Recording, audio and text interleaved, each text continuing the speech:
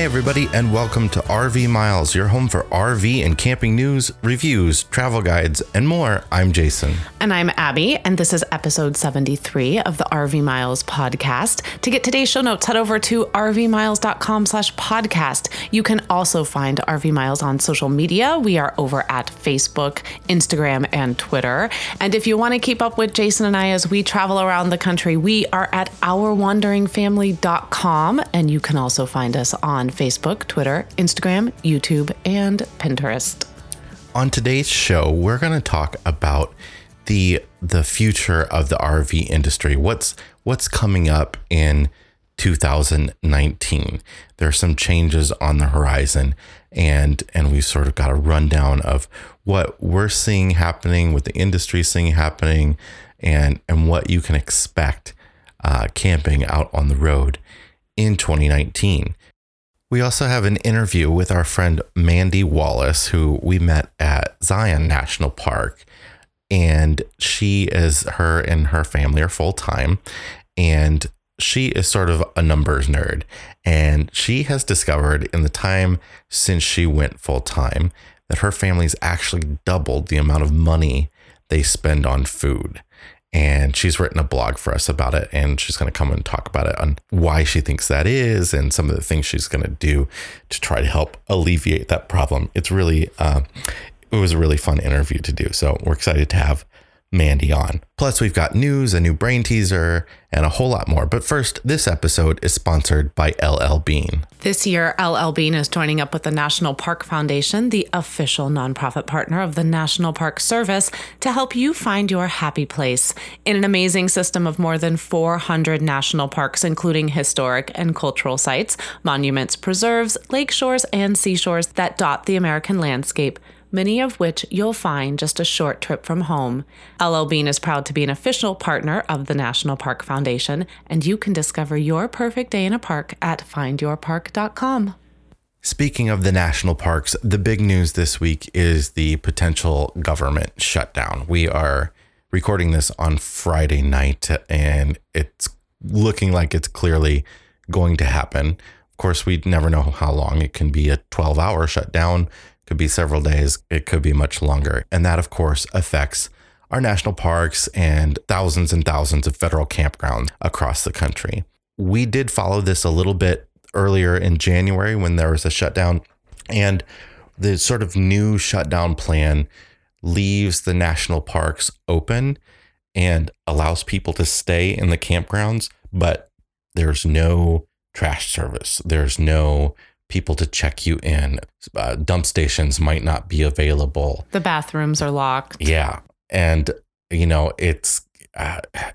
I think it's kind of unfortunate that people are going to be allowed in. And because last time there were just piles and piles of trash bags and all sorts of stuff. But anyway, if you have plans, it's likely that national park campgrounds are going to remain open, although they can shut them down if they have specific reasons, like it's too close to something that really needs protection, or they might shut down trailheads, they might shut down overlooks, things that are dangerous. And then the National Forest and BLM and Army Corps of Engineers campgrounds, most of those are going to shut down at least after a few days. Back in January, I think a lot of them sort of waited out the weekend because it also happened on a Friday, and the shutdown ended on Monday. So they sort of waited out the weekend, and then when the shutdown ended, they decided to just stay open, but they were going to close most of those. So, our plans entirely changed in January. We just canceled our reservations and then went somewhere else, though we could have just stayed with what we were doing. Yeah, but it ended up being a nice little happy accident for us because we landed in New Mexico and spent 10 wonderful weeks touring around New Mexico. But we will link in the show notes to this article that kind of tracked the January government shutdown. If you happen to be someone who has some reservations coming up very soon, this is just a great article to read through and kind of get the flavor of what you might expect. Of course, it's going to be different, and it's going to be on a case-by-case basis. And hopefully, when you're listening to this, this will all have just been pointless. Yeah. That's my hope, is that this was just a pointless conversation that I just took 5 minutes of your life. Next in the news, Winnebago released their first quarter of their fiscal year results, and they have recorded record growth, record sales over the first quarter. And really that's been lifted by their towables. And it's kind of bucking the trend because the rest of the industry is starting to see a bit of a downturn, not only in sales, but stock prices have just dropped dramatically across some of the biggest companies like Thor and Camping World. So we're going to talk about this a little bit later in our segment about the future of the RV industry. Winnebago is kind of leading sort of the innovation and trying to get the younger customers in and trying to do things a little bit differently. Well, it's very possible that the future of the industry right now is the towable. That's sort of the national news. We also wanted to point you to a new article in our Road Warriors series. Our friend Mark Walker wrote a travel journal of he and his wife's experience driving the 61 highway, which is sort of the blues highway that travels, across the South from New Orleans up to Memphis and through all these different really important places to the birth of the blues. He even talks about how the blues got their name, which I had no idea. It's a really interesting story. Yeah, it's a great story. And just like Michelle's article that she did for us a couple weeks ago on birding, this was another sort of travel adventure that was not on my radar. And after reading Mark's article, I very much look forward to checking out the blues for ourselves and hitting some of those spots that he talks about. It's pretty cool. And I am very thankful that he spent such a detailed time putting something together for us. It's really so well put together. There's a lot of good photos and stuff to check out as well in it. We also want to mention that we have a YouTube video out. We're drinking the Kool-Aid again. Finally, this one's on our experience at Badlands National Park and in Wall, South Dakota, and going to Wall Drug and the Buffalo Gap National Grasslands, all that area. It was a really fun experience, and we're excited to share a lot of the video that we took from that experience with you. Yeah, and maybe we will actually get our act together and start putting more videos together. If you are not subscribed to our YouTube channel, we would love it if you would join us over there. We're just Our Wandering Family, and I really like the style. Jason has been playing around with a lot of different visual styles on how we kind of want to put that channel together, and we're really back and forth, and I like this new documentary sort of format that he's going with now. This is less talking, more pretty. Yeah, and as I said to you, sometimes I get really tired of hearing my own voice. So It was nice to have a video that featured less of us talking and just more images of us truly interacting and enjoying the space. And boy, it really did remind me of why Badlands has landed on our list of best trips of 2018, which we'll talk about next week. We also have our latest America's National Parks episode out. This one's on the Wright Brothers National Memorial in Kill Devil Hills, North Carolina, right next to Kitty Hawk. They have some cool names for things out on the East Coast over there. Very interesting. And this is the actual 115th anniversary of the day they took flight. That anniversary was celebrated on December 17th, so not too far from when this podcast is being released. And it was kind of cool to learn some things about the Wright brothers that we didn't know. Yeah. I mean, I kind of, to be honest, I didn't know anything about them other than they invented. I just figured they built a plane. They I didn't know how they did flight. it. I kind of thought they were like hobbyists and they were just playing around with it. But no, like they took a serious, methodical, inventors, scientific approach to doing this. And it's really, really interesting story. Much longer than I thought it took them to. Yeah. They were two very determined brothers, and I thought that was kind of cool. And I liked being able to share that with our boys and be like, see, look, brothers can work together. They can actually create things and not fight, just so you know. Finally, we want to mention that RV Chat on Twitter has the week off this week for the holidays. So if you were planning to join us for that, we'll be gone. We'll be back next week. RV Chat happens every Sunday at 8 p.m. Central. Except this one. So join us next week on Twitter. We'll be there, or at least Jason will be there. I always say I'm going to be there, and then most of the time I end up somewhere else. So Jason will always be there, but not this week. All right, let's take a break. And when we come back, we'll have the answer to last week's brain teaser. Be right back. I know you can't wait.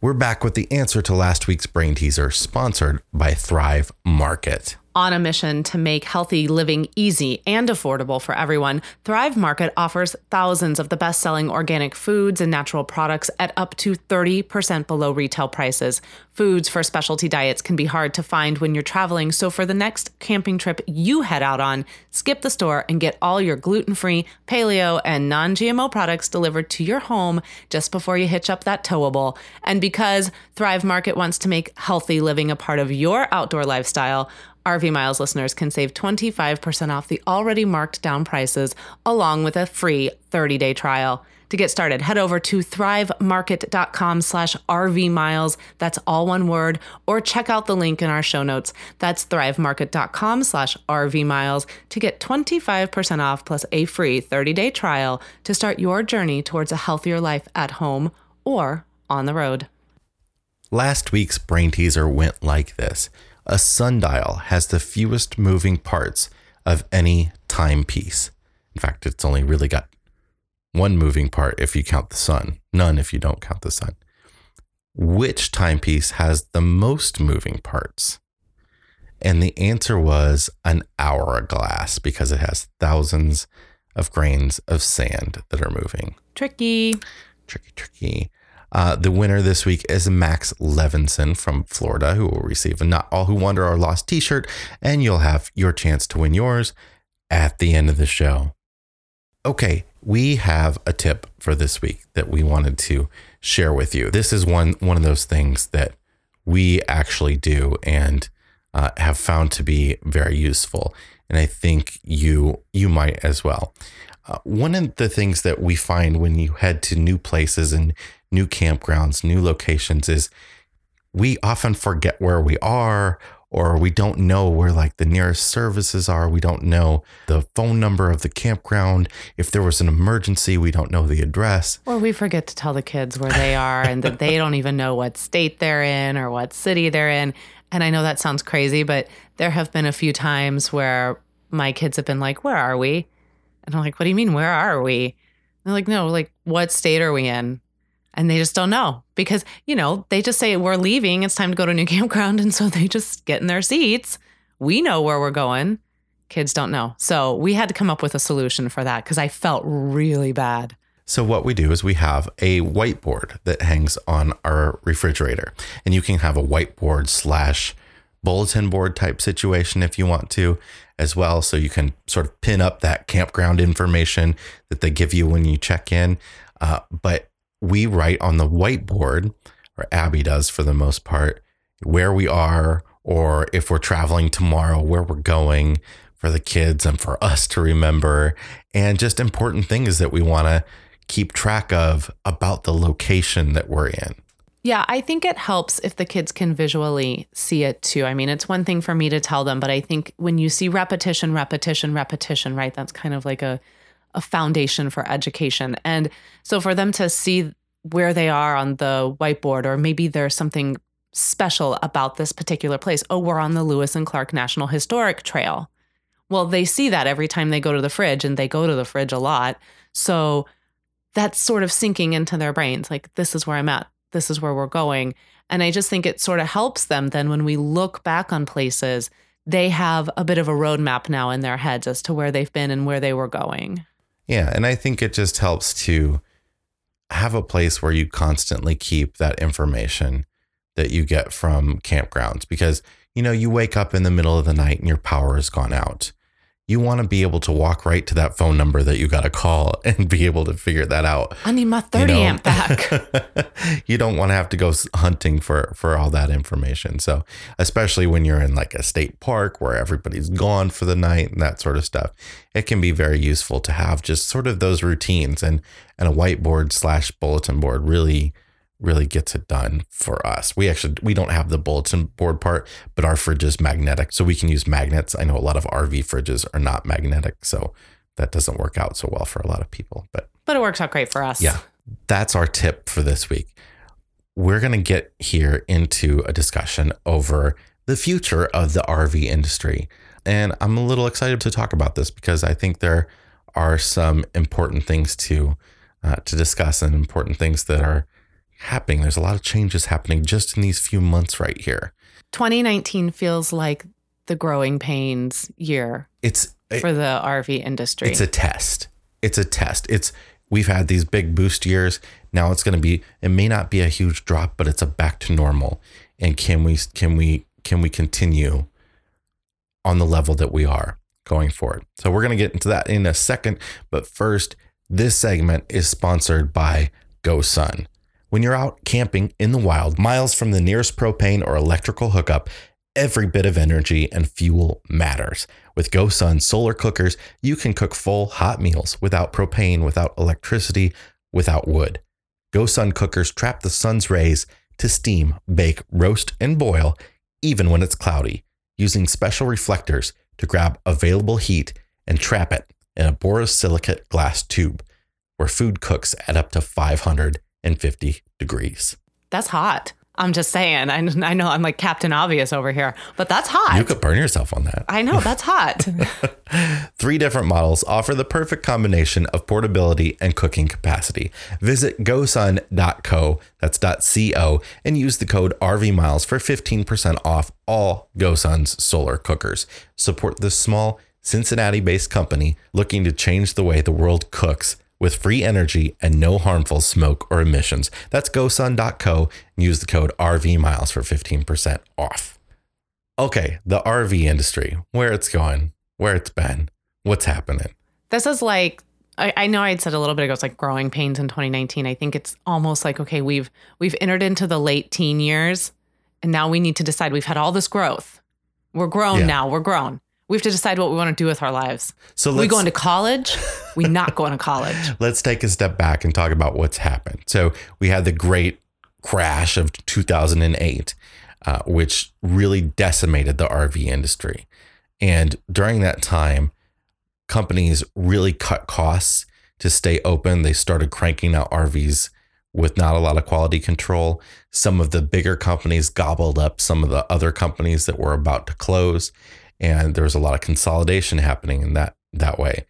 Then as the economy recovered a bit, the industry really, really took off. Like, is the one example of American manufacturing that still exists as a shining, beacon of light on the hill of sort of American construction of things we use. And the family vacation and just the idea of the road trip. It's a truly American thing. So that's all been fine and dandy and great. We've been going uphill for several years now. And what has not changed in that time, at least a lot of people say, is the quality control. A lot of these units are sold. And now these companies have had to increase their production. So that has also necessitated cutting costs.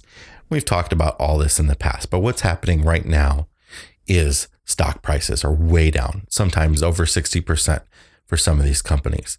Dealership orders are way down in the second half of this year. They're about even for the year on a whole, but the second half of the year, they've dropped drastically. The industry is expecting in 2019, they will drop even more. This year, we're expected to end up at about 500,000 units shipped to dealership lots. Next year, they're saying that could be anywhere between 430 to 466,000. So that's a significant drop. Yeah, and in case you're wondering who they are, this is information we are getting from the University of Michigan. It's a survey research center, and it was headed by Richard Curtin. And this is sort of, they have been looking. Yeah, this is an independent study. Yeah, it's an independent study. They've been looking at how the trend has been going. And this is, again, based on all this other information. This is what they're seeing. This is what they're predicting is that, as the manufacturers are saying as well, this is not going to be, we're not going to succeed what we did last year. In fact, we're going to go down a little bit, and everybody needs to brace for it. Yeah. And part of what they're saying, the reasons for this is that income, employment, and household wealth are all projected to go down a little bit next year. And there's also the idea that a lot of most of the people that wanted RVs and that could afford them over this time period have bought them. So it's going to slow down at some point. I mean, you can't just keep selling more units than there are people out there wanting to buy them. It's just supply and demand. Yeah. And there was a lot of demand, and they met that demand. And we're leveling off a little bit. And I don't think that is a bad thing. It's not. I mean, I still think the industry is very healthy. There are a lot of us out there enjoying this lifestyle. And you see that in the difficulty you still have trying to get campgrounds that are not booked, 6, 7, 8 months in advance. Yeah. So that's one of the problems that this boom has created, is that the campground industry has not kept pace. It's interesting to me because you would think that as this isn't just something that happened like in a 1-year time period, it just didn't happen overnight. You would think that as that industry is ticking upwards, that service industries, campground industries, they would continue to rise to meet the level. And it almost seems like they just keep waiting for this bubble to burst. They don't believe that there is a large number of people out on the road. And so they haven't really changed their game. And I think what's happening on that front is that there are people that are recognizing, hey, this industry is booming. I want to run a campground because I think it's going to do well. And instead of building new campgrounds, what some of these people are doing, some of these investors that are interested in getting into campgrounds, are buying up older, more dilapidated campgrounds in need of a lot of repair, and they're refurbishing them into more premium campgrounds, which is great. It's fantastic that they're doing that, but it's not increasing the overall number of campsites.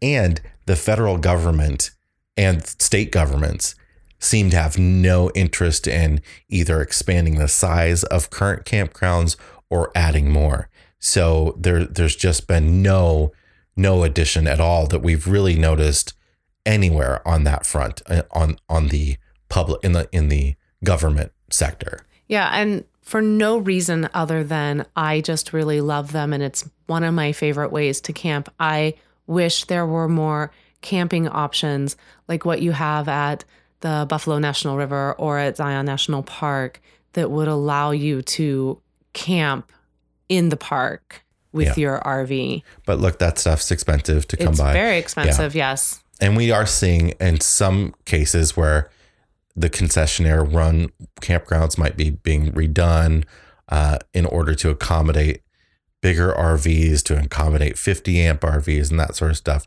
But again, it's not more campgrounds. It's just some campgrounds being upgraded. So it'll be interesting to see with 2019 if there are any industries out there, or any individuals, I should say, out there that are going to start picking up this torch with the campground torch, as we should call it, and start sort of making that investment on a more even playing field. I think the luxury campgrounds are fantastic. I would like us to see a few more even playing field campgrounds that are just a little bit more inclusive for all income levels. You know who is building campgrounds? Is casinos and amusement parks. We've had some pretty fun times in some casino campgrounds. And I think a lot of the casinos out there are realizing, hey, we're giving this free overnight parking to a lot of RVers. These people are potential customers. Maybe we can get them to stay longer. So they're building actual campgrounds on site and not charging too terribly much for them, but you get better services than just, of course, parking. You get electrical hookup and access to maybe that hotel's pool or their continental breakfast and all that sort of stuff. Yeah, I mean, it's still not the way I want to camp with my family. It's still just most likely a casino parking lot with just an electrical post. But I do like that it's becoming a little bit more of an option, and they're recognizing that there are people that would like to stay there and would like to engage with their product a little bit more. The same with amusement parks. what a great thing to be able to go to stay for a weekend and spend a weekend visiting an amusement park and not really have to leave the amusement park. And a lot of these amusement parks are really making some serious premium sites that they want you to come pay a lot of money, but you can stay at them and then you get extra experiences at the park because they don't want you going to other attractions in the area. Disney has been doing this for decades. This isn't like a secret. It's not just like somebody woke up yesterday and was like, oh, a campground and an amusement park? What an amazing idea. Disney has had tremendous success. So now the Six Flags and the Cedar Points of the world are all catching on and getting highly involved in that. So the other major problem that's happening right now that we've talked about time and time again is the lack of service for RVs. Same way that the campgrounds are working, there have not been enough service locations built to really repair RVs. And that's become a problem. There are not enough technicians out there. And I don't see that changing in 2019. In fact, I see that continuing to be a problem. Yeah. Yes. Well, what is happening is so that the industry does recognize these problems exist and they are trying to make some moves to fix them. So the first thing that's happening next year is that the industry has sort of redone the way they do their annual trade shows. And what they're launching next year is this new trade show called RVX. And this is happening March 12th through the 14th in Salt Lake City. And this is an experience for dealerships mainly to come and learn about the products of all these manufacturers in a really intensive environment. Like they can come in and take classes from the manufacturers and learn about the product. And they're going to have large presentations, big product reveals, that kind of stuff. This is an RV show that is really meant to kick off the camping season, to kick off the big sales push for the camping season. That's why they've placed it in March. And we have the trailer that they have. This is, you're going to love this, for RVX right here that I want to just play for you. The RV industry has been experiencing unprecedented growth over the last 10 years. There's no doubt that we work in an exciting industry, and we take pride in knowing that we enable Americans to hit the road and enjoy our beautiful country. Unit shipments have topped 500,000, and sales are robust across the country. But could there be an uncertain future approaching? Today's consumer is changing, and the next generation of buyers, unlike anything we have seen to date. Are we as an industry doing enough to ensure we capture the growing base of consumers who are eager to embrace the outdoor lifestyle, not our competition? How do we prepare for uncertainty, disruption, and help ensure future growth and increased sales of RVs? Introducing RVX, the RV experience. March 12th through 14th, 2019 in beautiful Salt Lake City. RVX will be the industry's only dealer-focused market development trade event designed to promote the RV industry and our products at the beginning of the camping season. RVX will provide dealers a one-stop shopping opportunity to see the newest models and innovative new concept units, while shoring up orders of best-selling products for the spring and summer months. Dealers and their staff will have the opportunity to sit with OEMs and suppliers in a more thoughtful setting, allowing time to learn about new product features that today's consumers are looking for. RVX will help grow your market share by playing host to the Kickoff to Camping Season Marketing Blitz, a massive multi-million-dollar media and PR campaign designed to highlight and promote the RV lifestyle to millions of new potential consumers. So you kind of get the picture. Like they get it. They get that there's this big group of younger people that they need to sell to, and they need to figure it out now. Y'all, I don't know about you, but that sounds like a good movie. That was a movie that I got to go to does that have Christian Bale in it? Has he completely submerged himself into the RV industry? I'm just wondering. I mean, it's like I expected Tom Cruise to come like jumping out of a helicopter or something, Mission Impossible, into the RVX arena and like give a presentation. I mean, that was that was the most intense trailer for the RV industry I've ever heard. Brilliant. So this whole push is either going to fall flat on its face because it's going to come across as some disingenuous way to try to squeeze money out of millennials, or they're really going to nail it. And I feel like they've got their finger on the pulse of a lot of stuff. Some of the companies do. I feel some of the companies might not be able to pull this off right. Well, here's the thing. Okay, you and I sit on the border of the Gen X millennial. Yeah. There's a whole lot of debate as to what group we get to be a part of. That is not a trailer that speaks to me. No. I mean, that's like something that The Rock did when he was like wrestling. Okay. But he's evolved since then. And now he really we all now get him, we like him.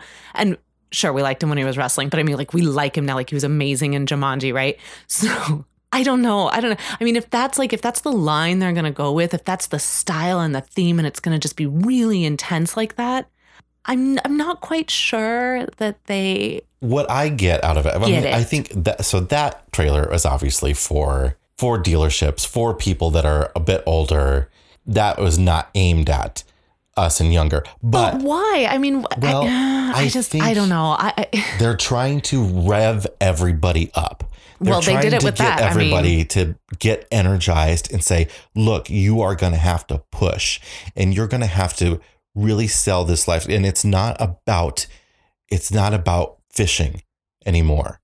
This is about adventure, right? This is about getting on the road and exploring. It's not about, going for a walk in the woods anymore, which is all nice and dandy. And I enjoy a good walk in the woods. But that's not going to sell their product. Well, here's the thing. I'm going to listen to that again because it's just really epic and amazing. And I want to see the visual that goes with it. But this is going to go two ways. It's really going to fire everybody up, and everyone's going to land in the exact same circle that we all need to be in. And we're all going to come together and we're going to kumbaya this, and all the generations are going to go buy RVs together, and it's going to be great. Or this is going to end up being a Michael Scott presentation.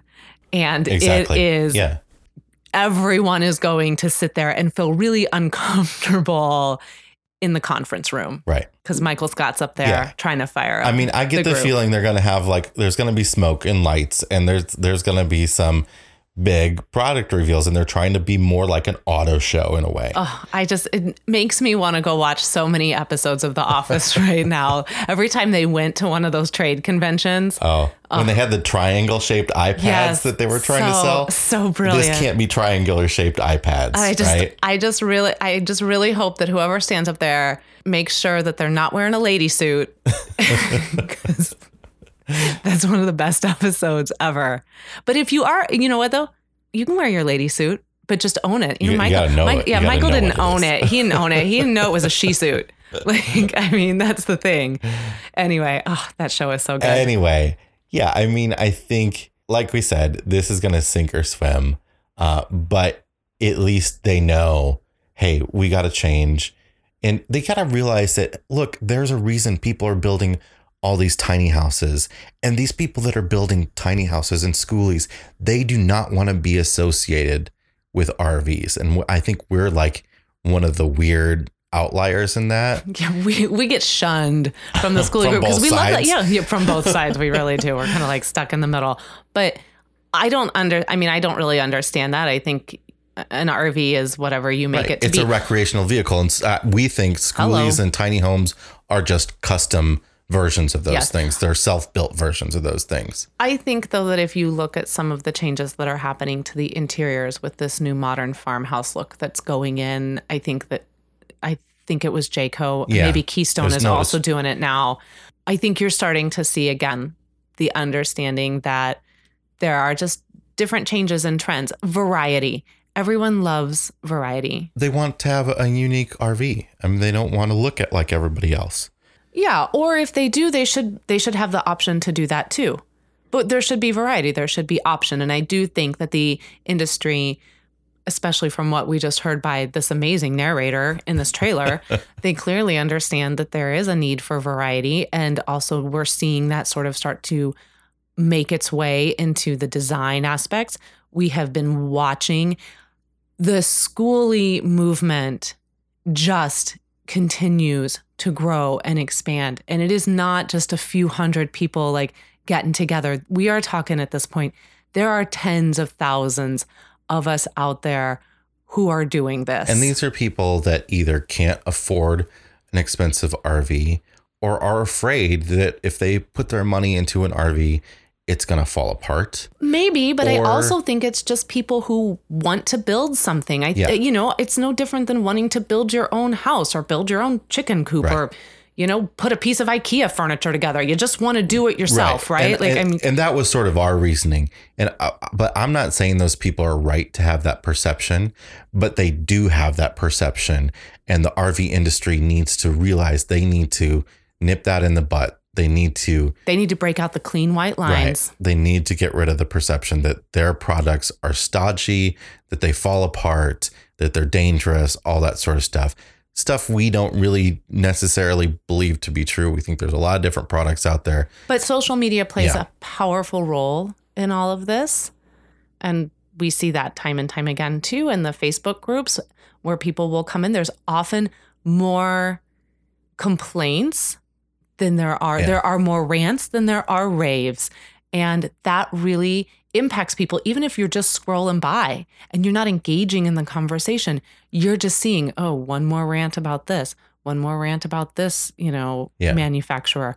Those things start to stick into your head. They're there in the back. And so that, I think, too, is another hurdle that the industry is dealing with, that the perception is so negative, because sometimes we do tend to dwell on the negative in these larger RV groups that are out there.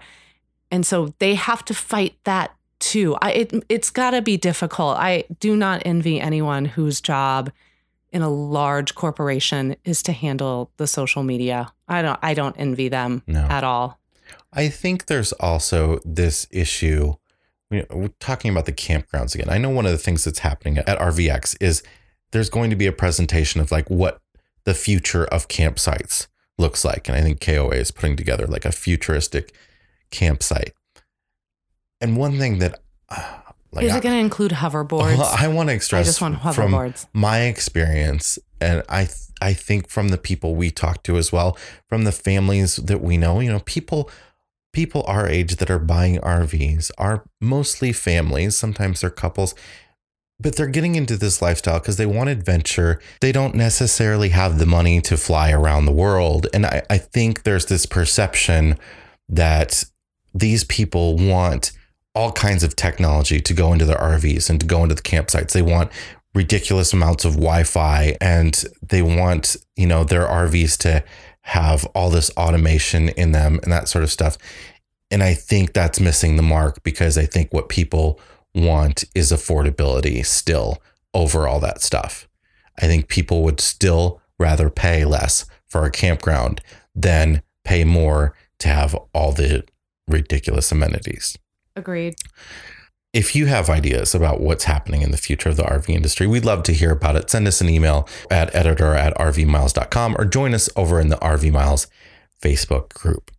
We're going to take a break, and when we come back, we're going to talk to Mandy Wallace about food budgets on the road. Be right back.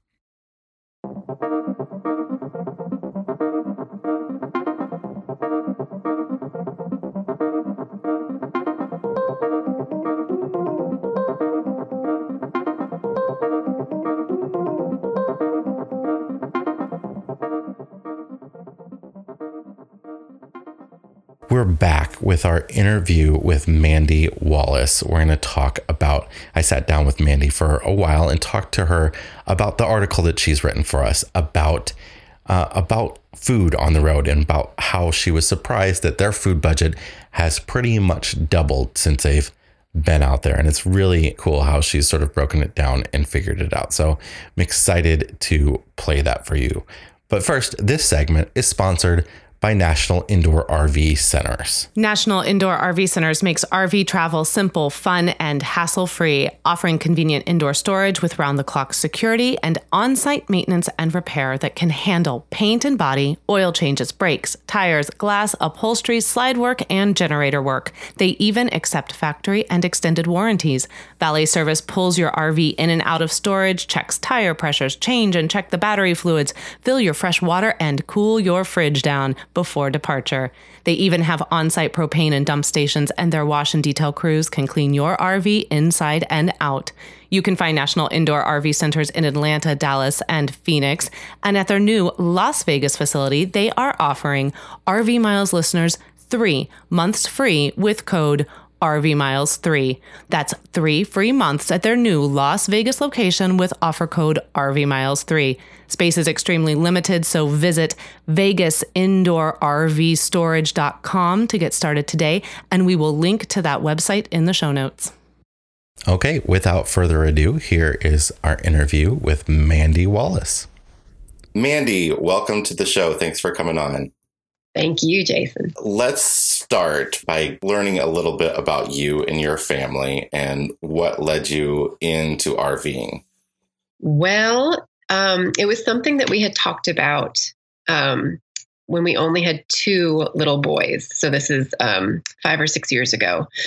And at the time we were renting, and we hadn't found a house we could afford and we liked in Nashville. And so it was something on the table, and we had talked about it, but then we just kind of got bogged down with all the things, like where do we put our stuff that we don't want to necessarily get rid of, but we, actually want to keep, like family furniture, stuff like that. And so we just never pulled the trigger. And then fast forward to last summer in 2017, my husband lost his job unexpectedly, and it kind of threw us for a minute. But we kind of just took a step back and said, okay, do we want to stay in Nashville? Do we want to relocate? He's a software developer, so we could move to a couple of other places in the country where he could find some cool opportunities. Or do we want to do that RV thing? The kids are still young enough that we could do it, even though now we have 3. And so that's what we ended up doing. Joe got a remote job as a software developer, and so he was 100% remote, and I had experience teaching kindergarten and first grade. And so I felt like I could probably handle my then second grader and going into kindergartner and then our 2-year-old. And we just hit the road. So the big impetus for you hitting the road was the idea of the lifestyle, it sounds like. Was it also to be cheaper? No, I guess I kind of assumed we would have just our regular lifestyle. Our biggest motivation was travel. My husband and I both have the travel bug. And with 3 children, we just can't afford to fly places with buying 5 airplane tickets and then lodging. And we had both been on individual trips. He'd gone to India a couple of times with a job, and I'd been to China with a friend. And we just both love experiencing new places and checking out new foods and kind of digging our fingers into local walk around the city and get the vibe, or, camping. But no, it was not a financial. We weren't trying to save money. We were just going to try to figure it out. How could we make a life that worked? Did you guys sort of prep? Did he get into his job? Did you get into homeschooling before you got on the road? Or did you sort of just figure it all out in one shot? So Joe started his new job in the middle of July. We bought our RV from a friend of a friend July 26th. We handed over the keys to our house to a property management company that does short-term rental August 1st. And we spent our first night. We went to my parents so we could we had to take the RV to the shop to get new tires and some things. So we went to my parents' house, but we spent our first night in the RV on August 4th. So it was about 3 weeks of making lists and grabbing stuff and just plotting out where we could possibly go with this adventure. Wow. Yeah. we had about 6 months to prepare, but it still didn't feel like enough time. So I'm amazed that you were able to, like, I mean, I guess when you're forced and you just jump in and go, it's you just do it. That's awesome. So a lot of people say this lifestyle is cheaper, and we of course have found out that it can be if you're able to make it cheaper, or it can be more expensive, and it all depends on where you came from and where you're going. But you've written us an article about specifically your grocery bill and the amount of money that you spend on food on the road. And it sounds like you are kind of crazy about budgeting and tracking your expenses, and you've found out that they've actually doubled, which is like, it blows my mind. But I imagine ours has too, if I actually did that math, and we have it. Yeah, I love a good spreadsheet, and I have some ridiculous. Well, my husband would say it's not a good spreadsheet because it looks like Russian to him, but to me, it totally makes sense. And I've got I track every month from 2012, which is kind of when, basically when I stopped going from paper to move to an electronic format.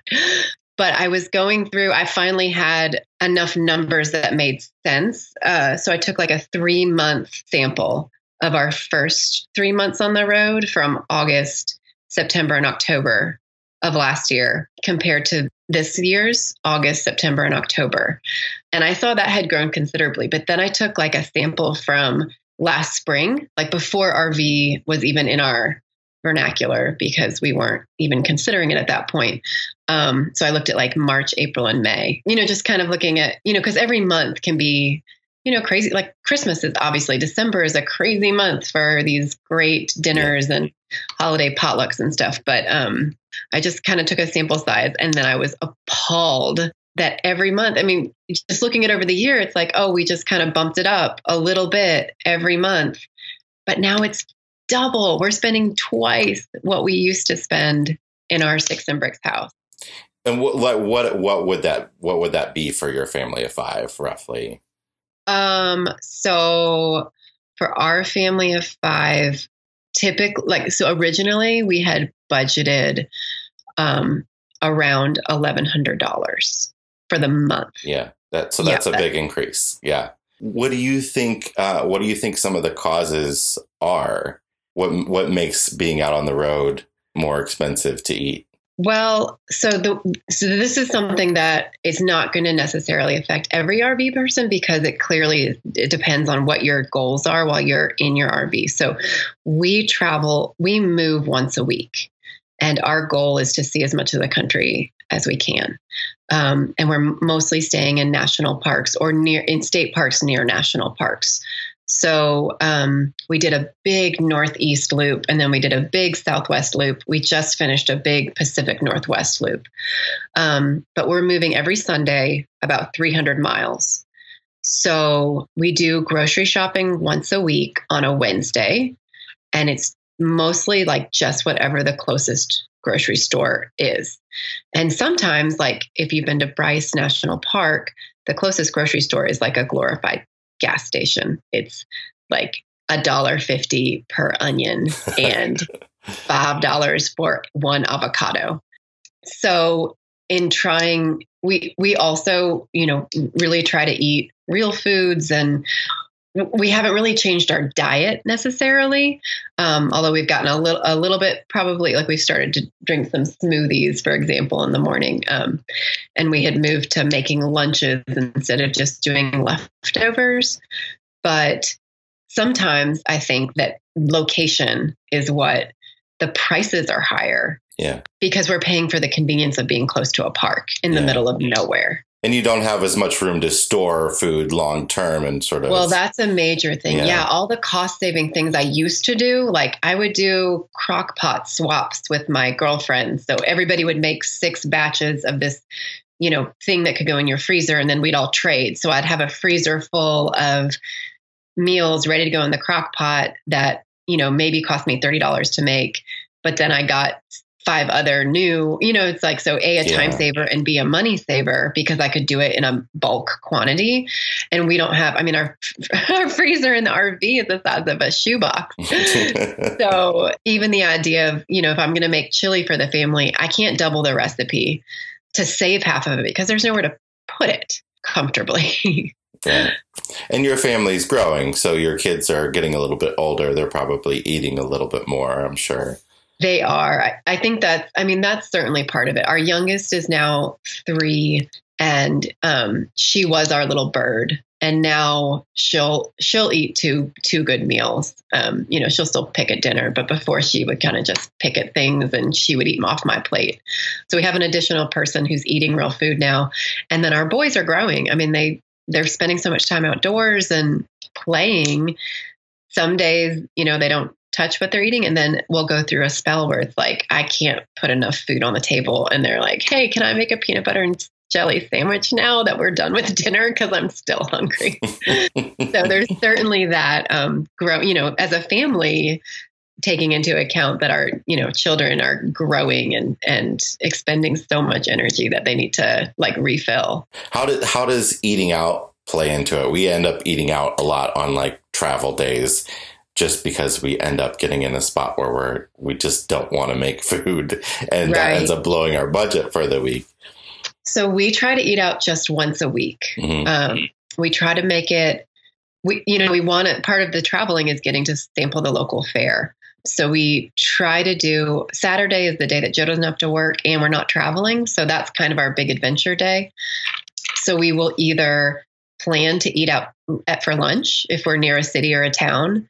That way we're not spending a lot of money on entrees and kids meals that are just, macaroni and cheese that cost $7. $7 for it's literally Kraft macaroni and cheese. It's a Kraft macaroni and cheese, right? With 5 grapes. So we try to do lunches out, and then so that's not. It's funny because in my budget, actually, I have it separated. Eating out is a totally different category, and we try to keep that just once a week. And it is, when we're in the Olympic Peninsula, we're going to go have some Dungeness crab because we're here and it was just caught today, in Maine, we're going to have lobster, but we try to just do that once a week. And then a lot of the times, I will do some bulk peanut butter and jelly sandwich making. So if I'm going to make peanut butter and jelly sandwiches, I'm going to make 9 peanut butter and jelly sandwiches, and I'll just put them back in the bread loaf and just stuff that in the freezer. Nice. So then we can grab those and we can grab some cheese and some fruit and put that in a picnic basket, or a cooler for our adventure days. That's sort of one thing that's helping you save a little bit. You've laid out a bit of your plans for how you're going to reel in the spending. So what are you going to try to make happen? So I think the first thing I'm going to try to do is try to replicate that idea of cooking once and then saving that prep work, basically reconfiguring our grocery planning. So instead of buying 6 meals, I think I'm going to try to, we're only going to buy 4 meals, for example, but it will be double the amount, which gets a little bit tricky. I haven't really figured out, we have one big stew pot, and then we have one cast iron Dutch oven kind of pot. So in terms of space, both of those things cannot be on our stove at the same time. So that's just kind of how can I make this work? Because money wise, we can't afford to, we have to cut that back. And there's a lot of things that we can't cut back. I feel like groceries is something that we can actually make an impact in. We still need, we have camping fees and we have diesel and we have these are costs that we can't really. Right. They're not going to, unless you travel less, they're not going to fluctuate. Or we, only boondock, 3 weeks out of the month or something that, we could significantly cut. But yeah, so that's one of the things is trying to do some more batch ideas and figuring out how to make space to store them. The good thing is right now we're on we're on holiday. So we came back east to visit family and the RV is stored. So we had to, man, I wish your checklist had been available because we totally would have used it. We had like a Post-it note of what we needed to do to winterize the RV to store it. And we had made the mistake previously of not leaving the refrigerator and freezer open. Yeah. So like this time, we've all done that. Yeah. Cleaned everything out. We got it. It's open. It's like breathing. So we kind of have the opportunity. It's like, we don't have those random bags of vegetables that, or, things that end up in the freezer that are just there. Like I can kind of take like a fresh slate and be like, okay, how can we use this space? Like, how can I rearrange shelving or what to make sure that we can do some bigger food prep stuff? Yeah, we're sort of in the same situation now. We're at Abby's parents' house and have sort of cleaned out everything. And we do this like 3 times a year periodically, just reevaluate everything we do. And while our bus was getting fixed last month, because we only thought it was going to be a day or two, the fridge was left shut. Mm-hmm. Well, I think one of the things you mentioned too in the blog is that you had a garden before and now you don't, so you can't create your own food from scratch. Yes. So I never used to buy herbs, and I never used to buy like tomatoes in the summer and sweet potatoes. One year I planted like 16 plants of sweet potatoes. We had sweet potatoes like every meal for 5 months.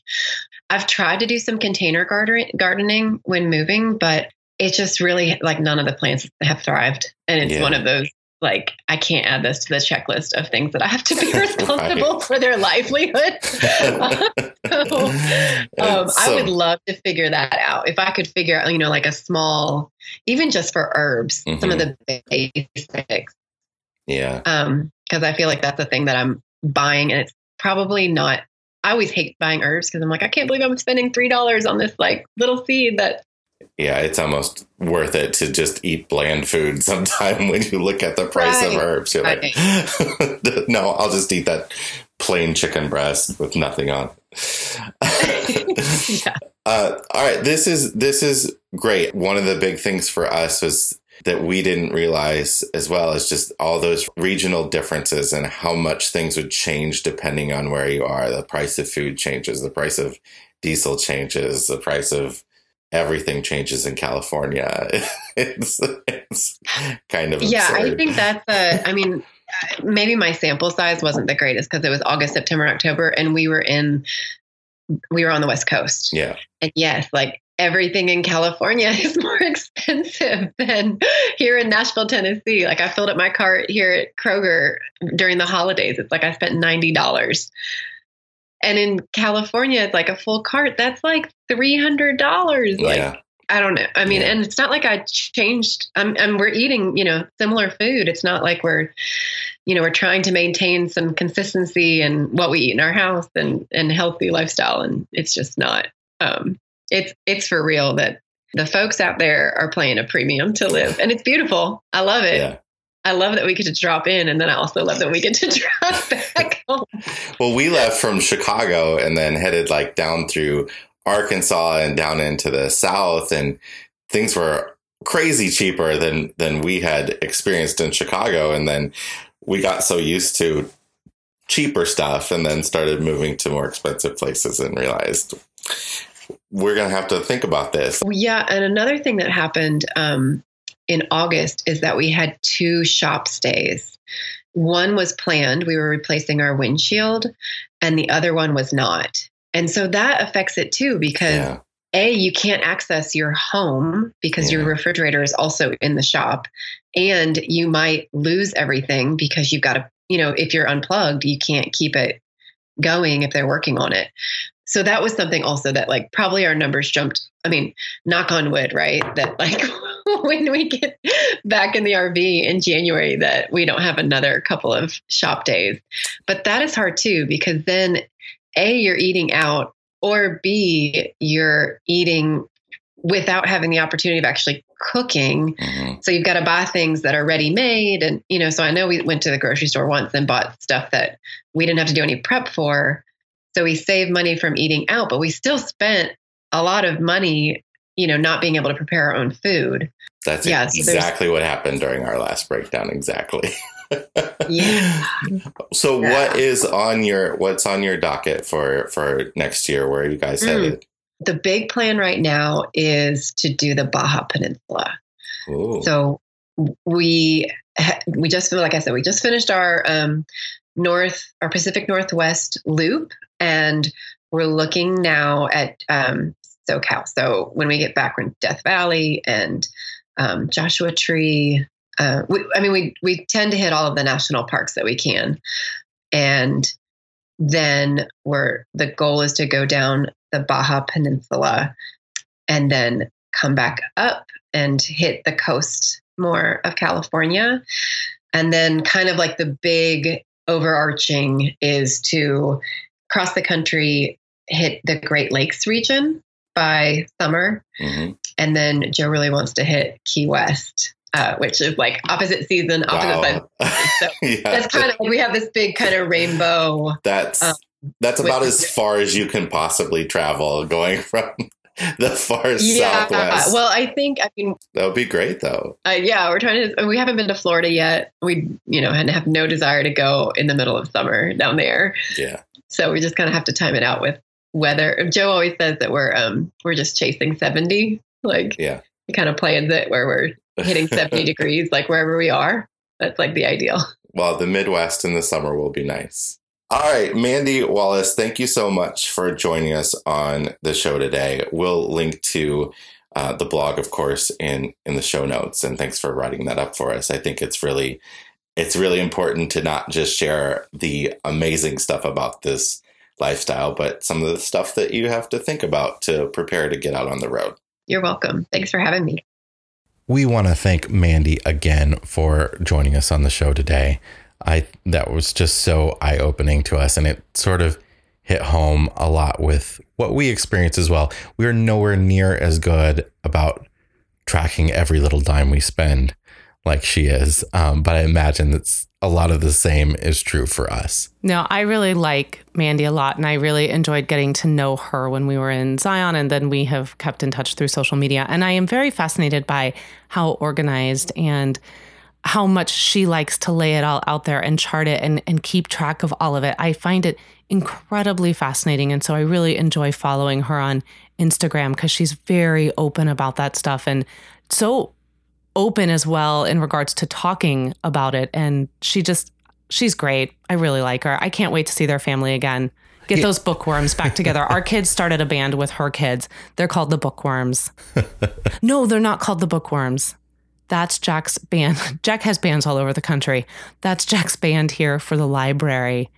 I do not remember what they named. It was good. They had a whole stage set up at Zion. It was really cool. Jack's made album covers for them, and I can see the album covers, but I cannot think of the band's name. But we'll link to all of Mandy's social media in the show notes, and we hope you'll check out her blog and Instagram as well. And again, if you have a topic that you might be interested in talking about, please let us know. We'd be happy to discuss having you write something for us or coming onto the podcast. Just send us an email at editor@rvmiles.com. Okay, let's wrap this episode up with a new brain teaser. What 4-letter word does the following? It's a good 4-letter word. There are so many 4-letter words out there. I hope this is a family-friendly one, Jason. What 4-letter word does the following? The first 2 letters signify a man. The first 3 letters signify a woman.